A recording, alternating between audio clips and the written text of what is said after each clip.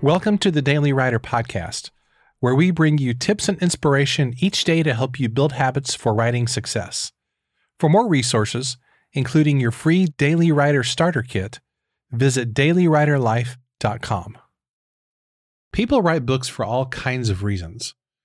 Some people write to teach what they know. Some people write to tell made-up stories.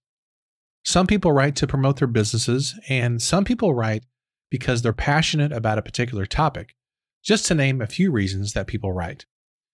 Well, on today's episode, I'm really excited to feature a conversation with a friend of mine who's written a book to tell her story of surviving cancer.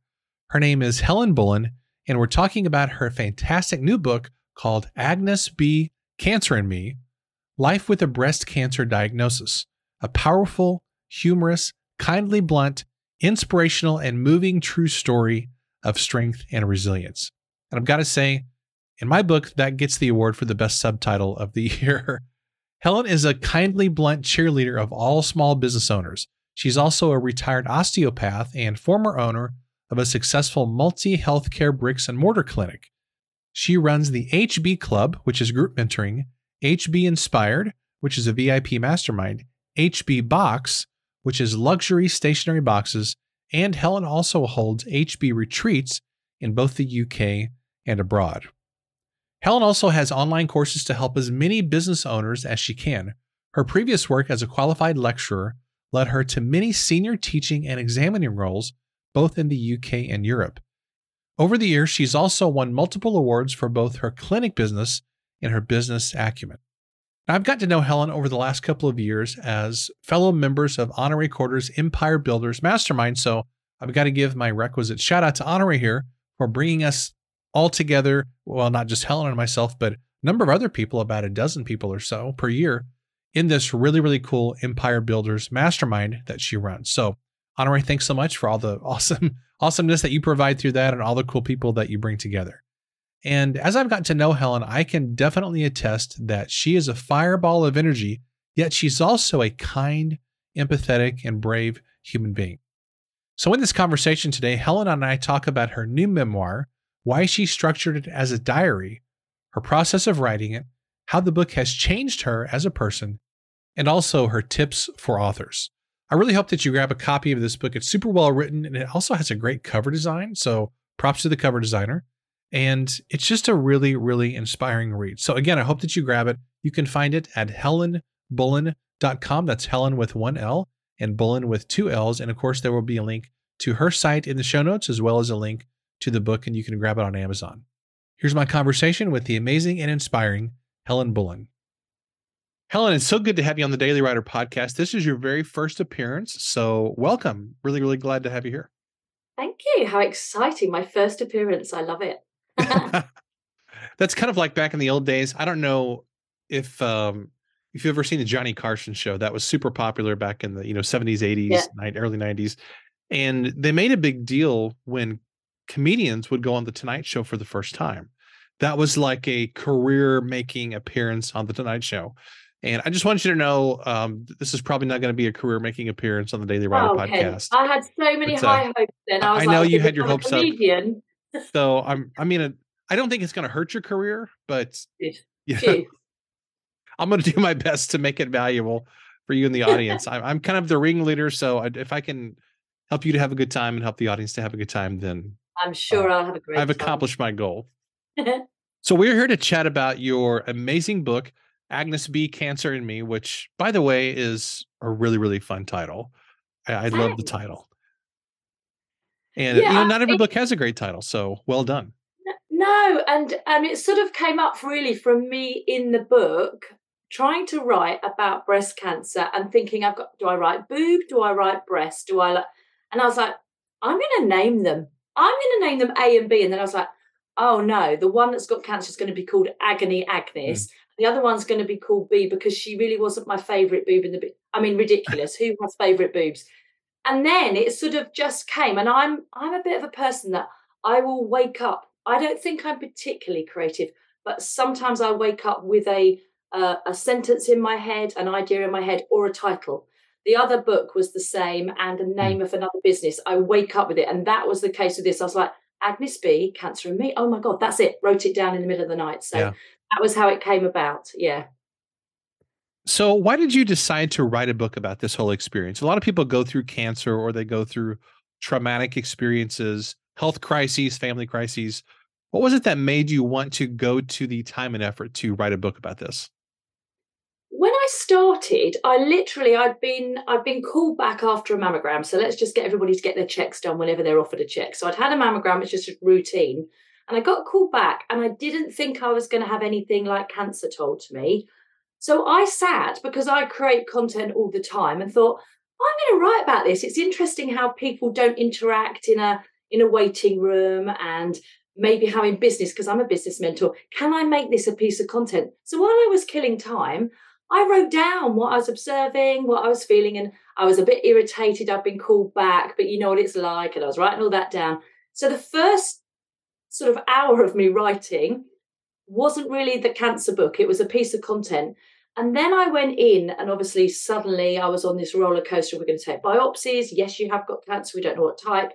And it was a bit surreal. And I tried to find some humor in it, but I also needed for myself to write it like a bit like a diary. So I Hmm. started to annotate it every day. I had a note. I've got many notebooks. I had a stationery company. So I've always got notebooks around. I had a notebook and I was writing it. And then I thought, and like you, Ken, I've written another book. You know, you've written many books. I've written one before, and I like Scrivener. And I was like, Hmm. oh, I know where to put this. I'm just going to put it in Scrivener.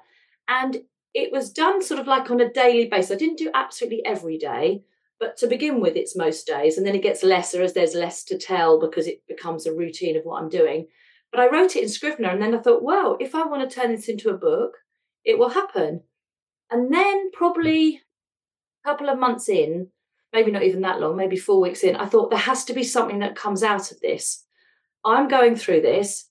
And I was starting to be aware of people not knowing what to say to me because it was such a shocking news. I'd got stage 3, triple negative breast cancer, which is quite an aggressive form of breast cancer. Okay. My chances of surviving even now are 60-40, so in my favor of it, coming back. But at the time, it was quite a serious one. And people were like, oh, you of all people has got it. I had people sort of doing drive past, throwing candles almost at my door, going, here's a present, and driving off fast. And I just thought, oh, maybe I need to make something of this to help people to know what to say, or it's not wrong to say something. And I'd got a good friend, Jackie, who I walked with, and I just thought she handled it really well. She just listened to me.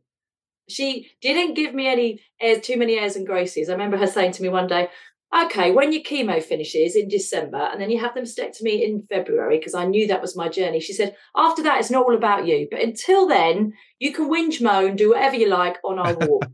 And I found that quite funny. And she would just listen to me. So the book then came about with that. I think I've got advice here. So I wrote it as a sort of diary. And then my podcast happens to be called Kindly Blunt because the Hmm. people I work with say I'm kind, but I am straight talking. I thought I could use that in the book as little tips. So, advice if you're going through chemotherapy, advice if you're looking after somebody going through cancer, advice if you're maybe to go and get checks done. I remind people throughout the book to go and get yourself seen if you think there's something that isn't quite as it should be. And how to speak to people. Maybe don't use those platitudes like it'll be okay, because you're like, my oncologist doesn't know it's going to be okay. So how do you know that? So yeah, that's really how it became a book. I suppose I said I wasn't creative earlier. I am creative. I like writing. But if you'd asked me when I was at school, I can't spell, I have appalling grammar, and my sentences are as long and as fast as I speak. Hmm. So well, luckily, we both know a very good editor, the lovely Karen. She Yes. worked with me for that, and I've got better over the time. So I think it always, if it was going to come as a book, I probably would. It was half expected that I would make it into a book. I just wanted to put something back out there. If it was going to be such a Hmm. horrible journey, then I was going to make something out of it. And as I wrote it, I didn't know if I was going to survive. So as you read it through the book, the hope gets better because the chemo starts to work and whatever. And I also had a background story as well of that I was supposed to be married in 2020. We've been together for 15 years. We chose 2020 when everybody went into lockdown. So Hmm. our wedding got cancelled. I mean, all the years we chose. And then, so we nipped in a little wedding in July. We managed to, because we still want to be married, but you could only have 5 people. And I think it was only a gap of about a month that the doors opened for people to Yeah. be able to get married. And we said, oh, let's go in our jeans and then we can celebrate next year, not knowing that I was going to have a cancer diagnosis. Hmm. So I actually had to wait 2 years to try and get in the dress that I tried on in 2019, had chemo and steroids, so I'd got bigger. I'd lost one boob, so I was a one boob bride, and getting in the dress on the day. So the book ends when I actually it ends when I just go on honeymoon, but it ends when I've got into that dress. I've slimmed down a bit. They've created it so that it fits me, and I've now got a pocket for my lip gloss rather than having a boob in there. So I try and make it funny throughout. And actually, so it worked as quite a natural story from that point of view as well, with the cancer sort of in between. So yeah. Did I answer any of your question then, Ken? I went off on a whole new tangent. No, this is great. I mean, this is why I do a podcast, to have conversations. It's just people who are listening, they just happen to get to listen in to this, basically. So, and I've said this many times on my show where, my podcast is, in many ways, it's a way for me to talk to really smart people and learn things from them. So it's kind of like free Smart. coaching in a way. Yeah. It's Well, like, I like being called smart. I'm coming on again if I get called smart. one thing that I'm curious about with writing a memoir is, when you were writing this, how do you balance there are kind of two things that you're trying to accomplish with a memoir. You have the element where it's therapeutic, you're getting your thoughts out, processes is just helping give you a dumping ground for your emotions and your story. At the same time, and of course, you know this because we've both been in the Empire Builders Masterclass with Anna Recorder, and she's very smart when it comes to book publishing and a lot of other things as well. But she teaches in there that you have to think about your reader and what they want from the book and how you're going to help them with it. So as you were writing this, how did you balance those two things between what you want from the book and it being therapeutic, but also what the reader could get out of the book as well? Well, I think when I wrote it, I'm a bit of a believer when I write that I write everything I want to write and then I go back and edit. Yeah. Because I find if I start to think too much about what I'm doing, I stop writing. And so I quite like to just let it flow. And there was one part of the book that when we got to editing, I think it was the lovely Karen said to me, Helen, you are not angry with the reader. You are angry with chemotherapy. Hmm. And I'd obviously been in quite a black place. I was probably on chemo number 14. And so I didn't actually, is what I'm trying to say to you, Ken. I probably didn't write my book like that when I first started. And there was one, I think we needed to lose about 300 words. So it worked quite well. But for me, all the time, I was trying to tell my story, but with a positive slant on it. And you can't always be positive, but also to be really truthful, to really say and educate. I think I felt I was educating people because I am a retired osteopath. I used to lecture pathology. But I have to admit, I didn't really realise what happens when you go through chemotherapy. I knew about chemotherapy. I knew what it did to the cells. It kills fast-growing cells. I hadn't really cottoned on that chemotherapy is just the name for chemicals and everybody has different chemos. Hmm. I hadn't cottoned on that, yes, it was going to damage all the fast-growing cells, and I know it kills your hair and your mouth and also the cancer cells. But actually, there's a lot of cells that grow fast, all your digestive system. So actually, and that doesn't happen till about day 3 after the chemo. I think we all tend to assume that it comes on the first day. The first day actually is not nice, but it's not so difficult for most people. Some people have reactions, but most people it's okay. But by day 3, it's done its job. It has killed cells. So your body, your blood cells, at one point I got stopped having chemo because all my white blood cells, I was dangerously low on my white blood cells. Excuse me, Ken. Sorry about that. I was dangerously low on my white blood cells. And so I couldn't have it. I couldn't breathe sometimes. I nearly had to have a blood transfusion because it does your red blood cells. And I think that spurred me on to go, when you've got somebody you know is having it, it's not just the day they go for their chemo. It's actually, and I was having weekly chemo. So the whole week was ruined. And by the time I got to feeling better, I was off for another lot. And I just wanted people to know that, because I felt that when people were talking to me, a lot of people rushed around, flowers. I looked like a florist when I first got diagnosed, which was lovely for my friends. But then as time goes on, because I'm 16 weeks worth of chemo, in fact, it was over 20 weeks, but 16 weeks worth, people start to come away a little bit because their lives are going on, which they do. And I wanted people to remember that, actually, when you have chemotherapy, it gets harder as you have more. So I wanted to get that message across, that actually by your 14th, 15th chemo, you're on your knees. It's doing a job, but you're on your knees. It's not actually that you want to be forgotten. So although there was structure in my writing, there also wasn't. I had a bit of both, but I did edit myself twice before it actually went to the editor. And that was great because I could easily see what didn't need to be in the book. And probably from a place of I was off chemotherapy, so in a better mind frame to go, okay, that works. That's quite funny.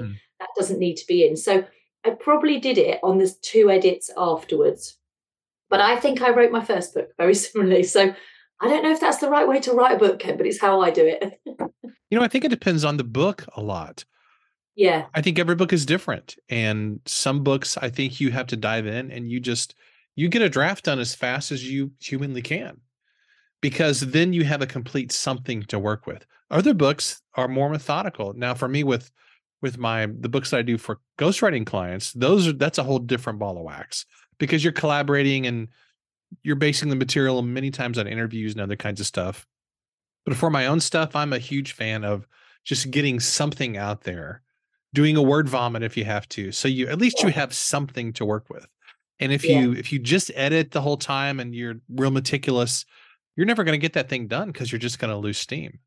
Yeah, and I think sometimes if you edit as you go along, sometimes you'll take things out that actually do fit somewhere in the book. They may not fit right there, but you may say, or you may even want it for another book. So I've found that before, that I thought this may be too much for here, but I'm going to keep it. And I think sometimes if you're too critical as you go along, for me, it stops me wanting to write, because I start to double think, like, well, am I going to write the right thing today? Is this going to be any good? Whereas I quite like to just see what comes out.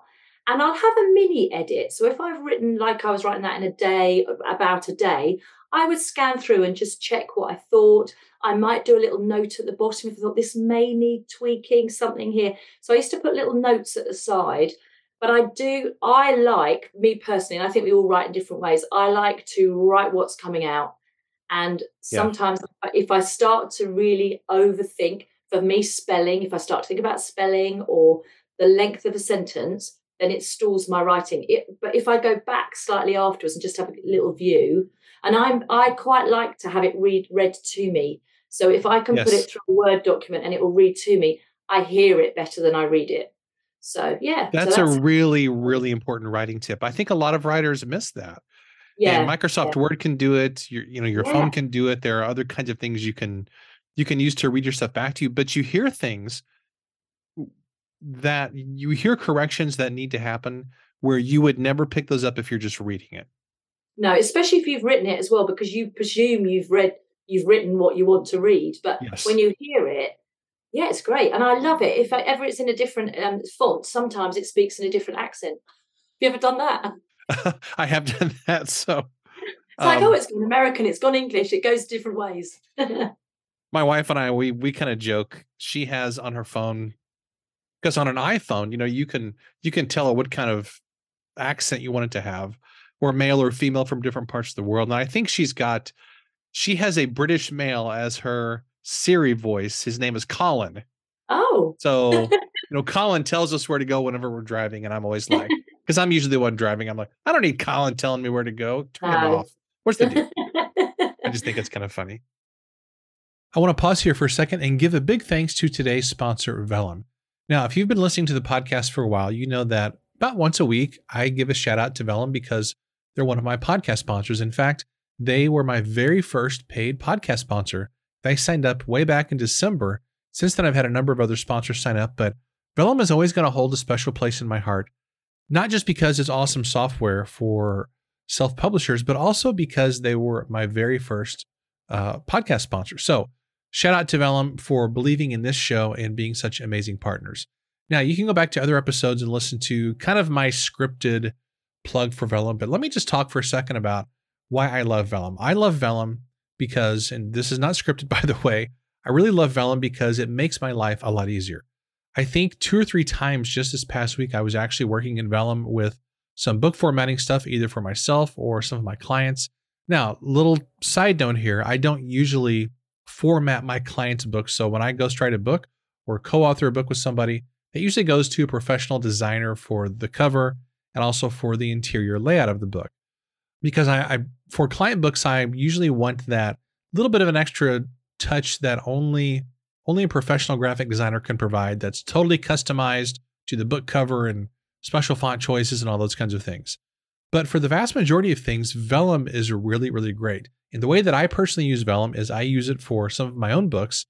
But something that I also use it for, and you might be surprised to learn this, is that almost every time that I work on a client book, I do kind of a mock-up of what their book formatting is going to look like before it actually goes to, I don't mock up the whole book, but a lot of times I'll mock up, like I'll do a draft of the introduction or maybe a chapter or two of the book, and then I will personally format it in vellum, send it to the client. And I have to tell you, okay, if you do any kind of client work, like ghostwriting or freelance writing, when you take just a couple of extra minutes and you format something in vellum before sending it to a client, now again, it hasn't been edited yet, it's just a draft, but when you format it in vellum and send it to people, it goes to a whole nother level. I promise you, formatting something in vellum looks a million times better than sending people an old boring Microsoft Word document. I mean, how exciting is that?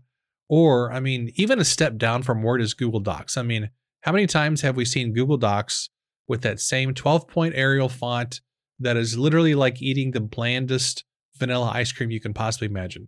I mean, Google Docs is great. I'm thankful for it.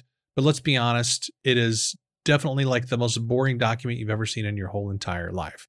So I'm probably sounding a little bit dramatic, but that's just how I feel. Google Docs is really, really, it wasn't made for book formatting. It was made just for drafting documents. But what I oftentimes do with clients is I will take, again, those drafts, format them in vellum and send it to them. And I've got to tell you, whenever people see those mock-ups in vellum, they're really, really wowed because they look like they were professionally done by a publisher. And this is one of the reasons that I love vellum. It isn't just easier to do stuff for my own books. It also elevates my ghostwriting business. So if you do any kind of client work, I strongly encourage you to get vellum. And what I'm talking about is just one of the many, many ways that you can use vellum. I love it. Plus, the guys from vellum are just absolutely amazing. They used to work for Pixar, by the way. So when you use vellum on your Mac and you wonder, why does vellum look so great? Why is this such a cool piece of software? Why was it designed so eloquently? Well, the reason is that these guys came from a design and storytelling background, and it really, really shows in vellum. So make sure and check it out. You can go to tryvellum.com/daily. I love these guys. I love vellum. It makes my life so much easier and it helps my business. So check it out. Go to tryvellum.com/daily. I promise you will not be disappointed. All right. With that said, let's get back to the conversation with my good friend, Helen Bullen. Here we go. Now I'm curious so my assumption is that a good chunk of people who are listening to this probably are going through something difficult, and maybe they've thought about writing a book about whatever they're going through. How would you encourage them to just start writing down their emotions and their thoughts or their experiences or their stories, even though they may be very raw and there may be a lot of negative emotions and frustrations and who knows what else? Should they just get started and just kind of do a brain dump of whatever they're going through? Is that a way to get started? Writing a memoir Yeah. of a difficult experience? Yeah, I think so. And sometimes, even if sometimes you're not able to write it at that time, for me, writing down, so some days I wasn't well enough to fully write about that day or the day before, but I would write key things down because otherwise you lose it. When you're going through a trauma, you think you're never going to forget all of that trauma. You think you're going to remember everything because it's so awful. You don't, but then you lose bits. And when I read my book now, I go, oh God, I forgot on that day I felt like that. So Wow. for me, I would write down little notes. So I don't think I'm going to write a second book, but there was talk. I thought I could write, what was I going to call it? I was going to call it Be Me Cancer Free was going to be the next title if I wrote another one. I like and so that. I just thought, if I do want to write this, which I don't think I will, but if I do, I had better write some notes of the year after me having cancer because I won't remember back. So only last week I was called in for another check, had to wait 2.5 hours. The worry of that, I just noted it down. I thought, well, if I do want to write it, I'll remember that. And that emotion of that gut wrenching, like, oh my God, they've just sent me down they sent me out for an ultrasound, and now they've told me there's a biopsy team on standby. High alert. I'd gone in just thinking, oh, just a check. I'm worried. It came out all clear, but I wrote down about that worry because I don't think I will remember that worry in that Yeah. same gut wrenching, like, oh my, I'm sitting here and somebody had just been diagnosed with cancer. So I saw that lady come out. So I just jotted a few notes down. And I think that can be a good way. And I think it's finding where you like to write. I mean, I've even got it here, a little notebook. And I quite often have that. It's small enough to go in my bag. So I do it on my notes on my phone, but sometimes I just want to write. Yeah. And I would write notes down and think, well, I may use that, I may not. I would suggest you have the same book. Don't write it, if you've got lots of notebooks, you lose where you've put it. But I like a little notebook. I use the notes on my phone. And as I said, I like Scrivener. And it sort of depends what mood I'm in. Mm-hmm. I prefer Scrivener because I know I haven't got to rewrite it. If I write too many handwritten notes, I've got to type it up. But some days I just want to be sitting in a coffee shop with a pen on a piece of paper because I like a pen on a piece of paper. And so I'll write it down there. And I do that not just for books, but I do that if I'm creating content.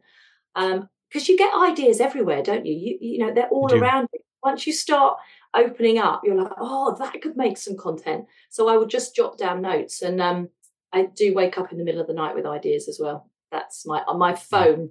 Sometimes I have a notebook, but I just quickly put it on my phone and then I go back to sleep. And I save the idea because otherwise it is gone. Somebody told me once there are so many ideas out there and they all float around. And if you don't grab it when you get the idea, it just goes off to somebody else. And I've always remembered that. She's a poet and she said, no, I have to, if I think of a poem or a line, I have to write it down because I know when it goes, it's gone to somebody else and I may see it one day and it's not mine. I thought, that's quite a good way of thinking about it. Yeah. I like that. It's a fun way to think about ideas. Yeah. And I think it also, that way of thinking about ideas, it also reminds us that ideas come from somewhere. I mean, obviously they come from our brains, somewhere deep in our brains, I guess. But there is kind of a sense in which when you're in a creative flow, you're kind of channeling some type of energy rather than feeling like you have to come up with something or whatever. It's kind of like, no, you just need to open yourself up to the flow of what's being given to you, of what's being entrusted to you, rather than you having to manufacture everything from scratch. I find that a really comforting idea about creativity and writing. And it's much more comfortable when it feels like that. If you've got to write something, it just doesn't work for me. And I have ways of doing that. So I'll put music on that I like, or in the morning, I'm an early riser. I come down early rise, but I put a podcast on. Sometimes it's you, Ken, in the morning. I'm unloading my dishwasher. Are you serious? Yeah. Oh, that's nice. Thank you. Yeah. But I change which ones I'm listening to and I see what I get out of it. And sometimes, I don't know if you do this, but you listen to a podcast or a book being read and there's one key point that just somehow you go, oh, that's an idea for doing something. And then it takes you down another route. And I find in the morning, I'm not really very awake when I get up. I like getting up early. I unload the dishwasher. My husband thinks we have a dishwasher fairy. It just empties. We have the same problem in my house, except I'm the one who thinks there's a fairy. Yeah, exactly. But I don't mind because it's sort of my task that I can listen. You know, it's quite robotic. I know where everything goes. I do it all. But 9 times out of 10, I will pick something out of it and think, oh, that's I can go that direction with it. So that's how and I think keeping your head in a good place is good as well. I know what music, I can't listen to really fast music when I'm writing because I'm fast already. Right. But I like acoustic hits, so I'll have that on and that does it for me. I like being in a coffee shop with a hubbub going on, not loud noise, but just people talking, getting on with their daily life. I can write really great stuff when I'm in a coffee shop. So, but if you ask me to write something by about 3:00 in the afternoon, you're not going to get much. I'm done. Yeah. I should send you this playlist that I use a lot when I'm writing. So I'm a child of the 1980s. You are too. And I'm before that, but yes, I was. Yes. But I mean, we kind of came of age, in the 80s and the period around there. And I love all the 80s music. I drive my son nuts with it. But I didn't realize it until a couple of years ago. There's this whole group of artists out there who make music that sounds like it was made in the 80s with the synthesizers and all the stuff. And a lot of it is instrumental. And so I've got this long playlist of, it sounds like stuff that's from the 80s with really no vocals in it, but it's just instrumentally something that feels it's like mental comfort food And almost. is that what you write to? Do you find A lot of times, that yeah. yeah, yeah, yeah. Yeah. It's just finding, isn't it, what it does for you. I had another friend and she liked rock. And I thought, oh, I could never write with rock, but she can. It's her thing. I think we all have different things that inspire us. It's just finding it. It is. And I think you can like a variety of things. I mean, there's really no genre of music that I really, really hate. I mean, I even like opera, Yeah. and classical all the way down to heavy metal and rap and country. I really like it all. So maybe Yeah. I'm just weird that way. I don't know. No, I think for me, I'm even weirder. I think because some days I can put music on that I could write on 2 days ago, and I put the music on. I think, oh no, that's not right today. Yeah. Not right, not right, not for me. But I don't do silence very well, so I like even if it's the washing machine going on, I like some little bit of noise. I don't know what it is. Otherwise, I can hear myself. I think thinking. I think that's what's nice about going to a coffee shop is you Yeah. have kind of murmuring around you, but it's not really loud, hopefully. And normally, you can get quite a cool coffee shop, and I like it if the coffee's good. That's always a good start. I've got Yes. one to me, and it's got nice coffee, and it has some plants in the middle, and it's a bit funky, and the seating's nice. That's what my husband's like. Well, why did you go there? Why didn't you take? Why didn't you sit in the lounge and have a coffee? And I'm like, no, no, no, you don't get it. This is my place that I like to sit and be at, Yeah. and yeah. And it took me a while to realize that was an inspirational place for me. I didn't really realize there was Mm. such places when I started, but now I have learned where to go. Expensive hobby with my coffees, but anyway. Yeah, and the coffee is almost beside the point. If the coffee's good, that's a bonus. But Yeah. even if the coffee's just okay, I mean, it's really more about the atmosphere and the environment, I think.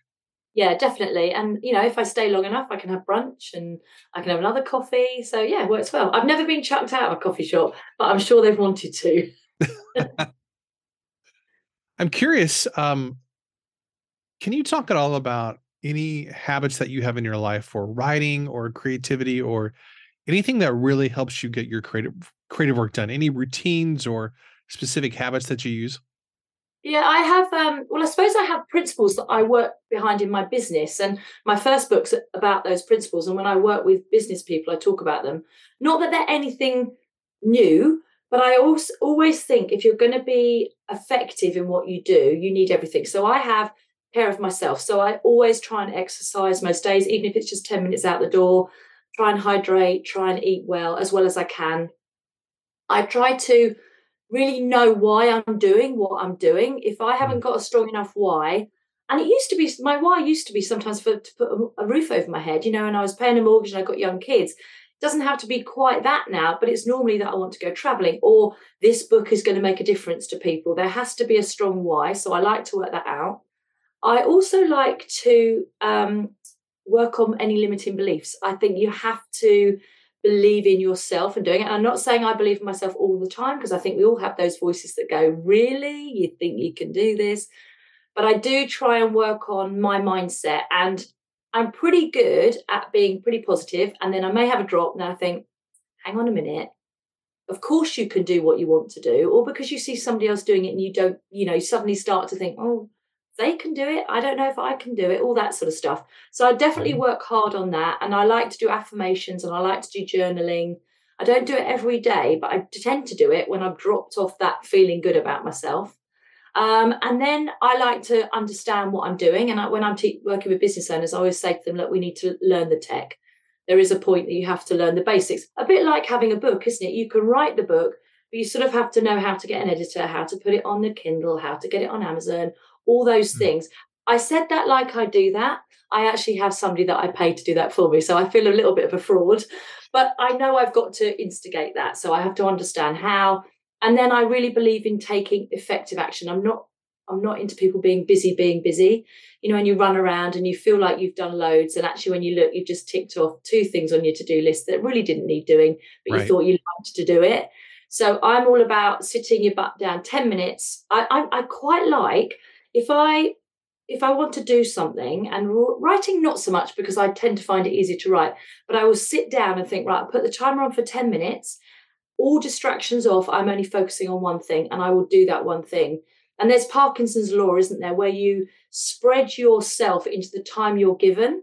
So the less time you give yourself, the quicker you'll get things done. And I think we've all had things that we need to do, and we've had maybe a month to do it. And 2 hours before it's got the deadlines in, we are trying to do it.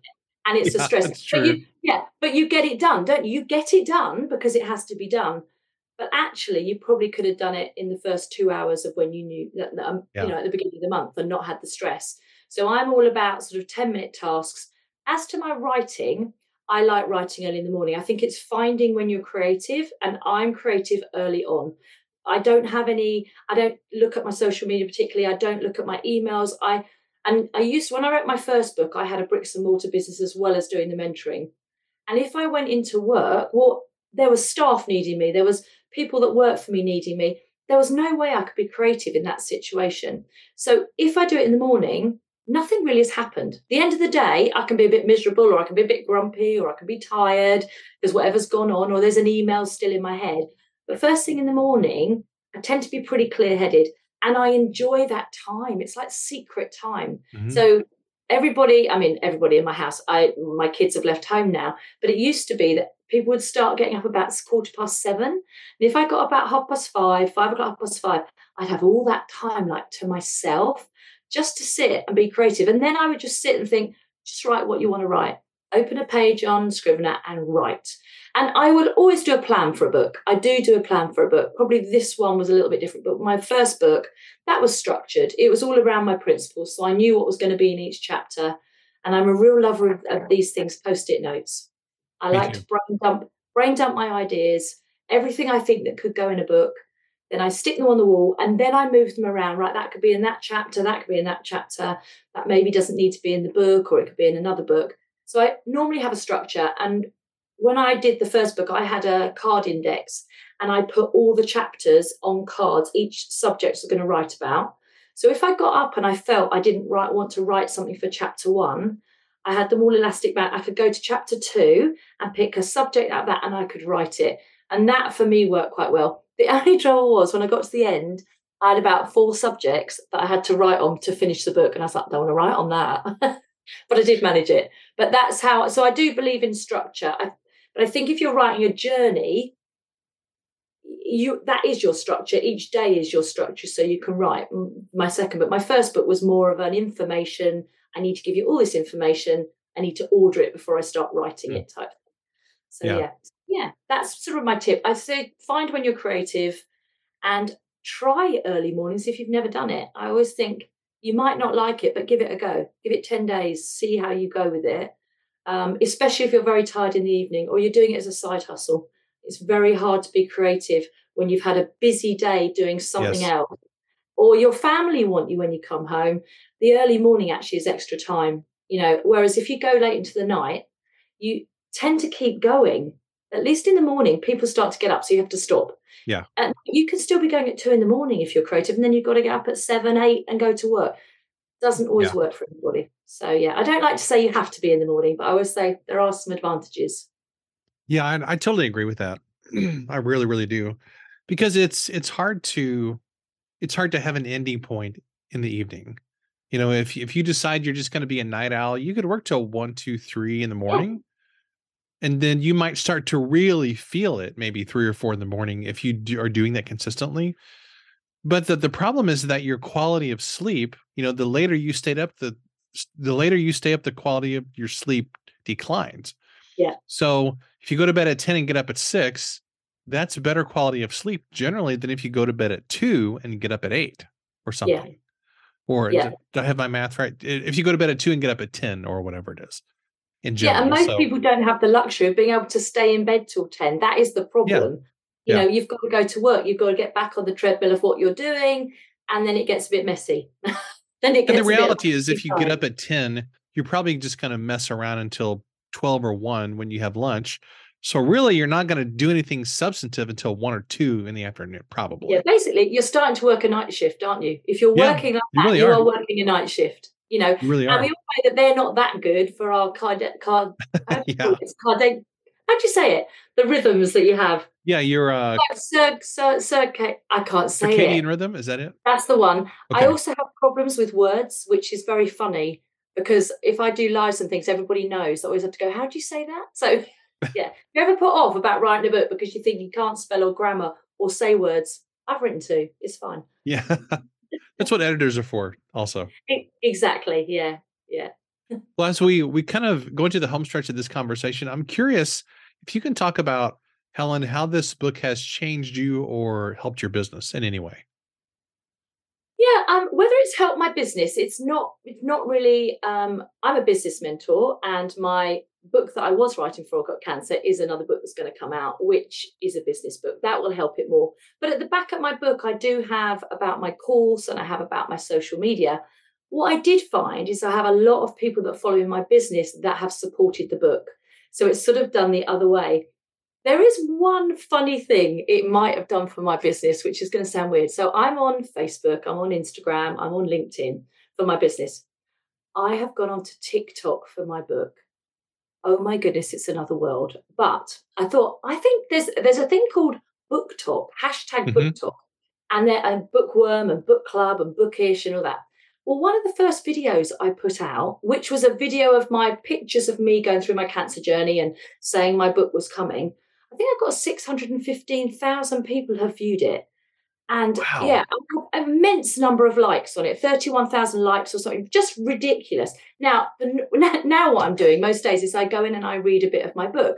Now, I might not have thousands, I probably have hundreds watch it, but I've had people telling me, I've bought your book today. I've got up to Wow. 1,000 followers so I can have my link. So for me, maybe it's been good learning. I didn't really want to do TikTok. I don't really, not that happy that China's running it. I hope they're not listening to this because I'll get taken off somewhere. But I just thought, I think I can market my book there. I think there's a place for it. And there are a lot of people with triple negative breast cancer and breast cancer on there that I'm following that I find quite informative as well. But yeah, it's been just different platform for me to use. I've been doing it on all the platforms, but solely my book is on TikTok. It's me. So if anybody's on TikTok, Helen Bullen UK, come and help me out. Come and find me. But yeah, it's different. So yes, I suppose it's done it that way. And it's just made me know that now I've written two books, I want to write five.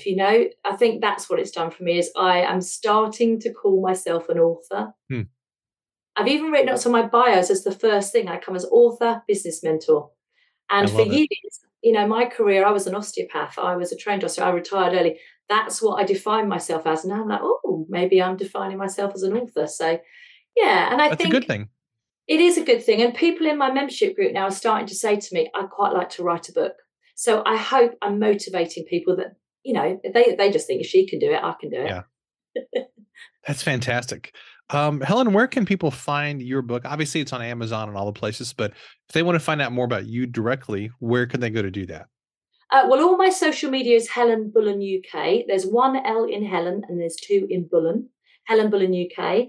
Or you can find me at www.helenbullen.com. Basically, if you put my name into Google, it comes up. There aren't many Helen Bullens. Helenbullen.com, you stick it in, and I will be like that. Probably with long hair in some of the pictures as well. You can see the before and after. But mostly I am active on Facebook and Instagram, and that's Helen Bullen UK. And I love having new followers and chatting to people. So I'd love to catch up with people there. Wonderful. Well, Helen, thanks so much for your friendship, for your book, and for taking the time to be a guest today on the show. This has been fantastic. I appreciate you so much and sharing your journey in the book. I know this was not an easy book to write. It was not an easy book to go through the experience that gave you the material for the book, essentially. But wow, what an incredible story. And I'm so glad that you're around and that Yeah, you're me here to talk too. about this. Living life to the full. I tell you, everybody needs to live life to the full. You never know what's going to happen. Live life starting now. That's true. Wow. Well, thank you again. This has been amazing. Oh, it's a pleasure. Hey, wasn't that a fun conversation with Helen? She is a ball of energy and she is just such a fun person, but also really, really, I guess, as we say in, I don't know if this is an American thing or maybe even it's just a Missouri thing, but I know around these parts, when we want to compliment somebody in their intelligence, we will call them whip smart. And I would describe Helen as whip smart. And I mean that as an absolute compliment. Helen, as you can see, is not just a really, she has a great sense of humor. She's also a phenomenal writer, a great business leader, and just a really, really inspiring person. So make sure and grab her book. You can check it out on Amazon. There's a link in the show notes. And also make sure and go to her website, helenbullen.com. That's Helen with one L, Bullen with two L's. She's got a lot of cool things there for small business owners. So make sure and check it out. And as always, my good friend, thanks for listening. I do not take your time and attention for granted. Hope you have a great rest of the week, and I'll see you on the flip side.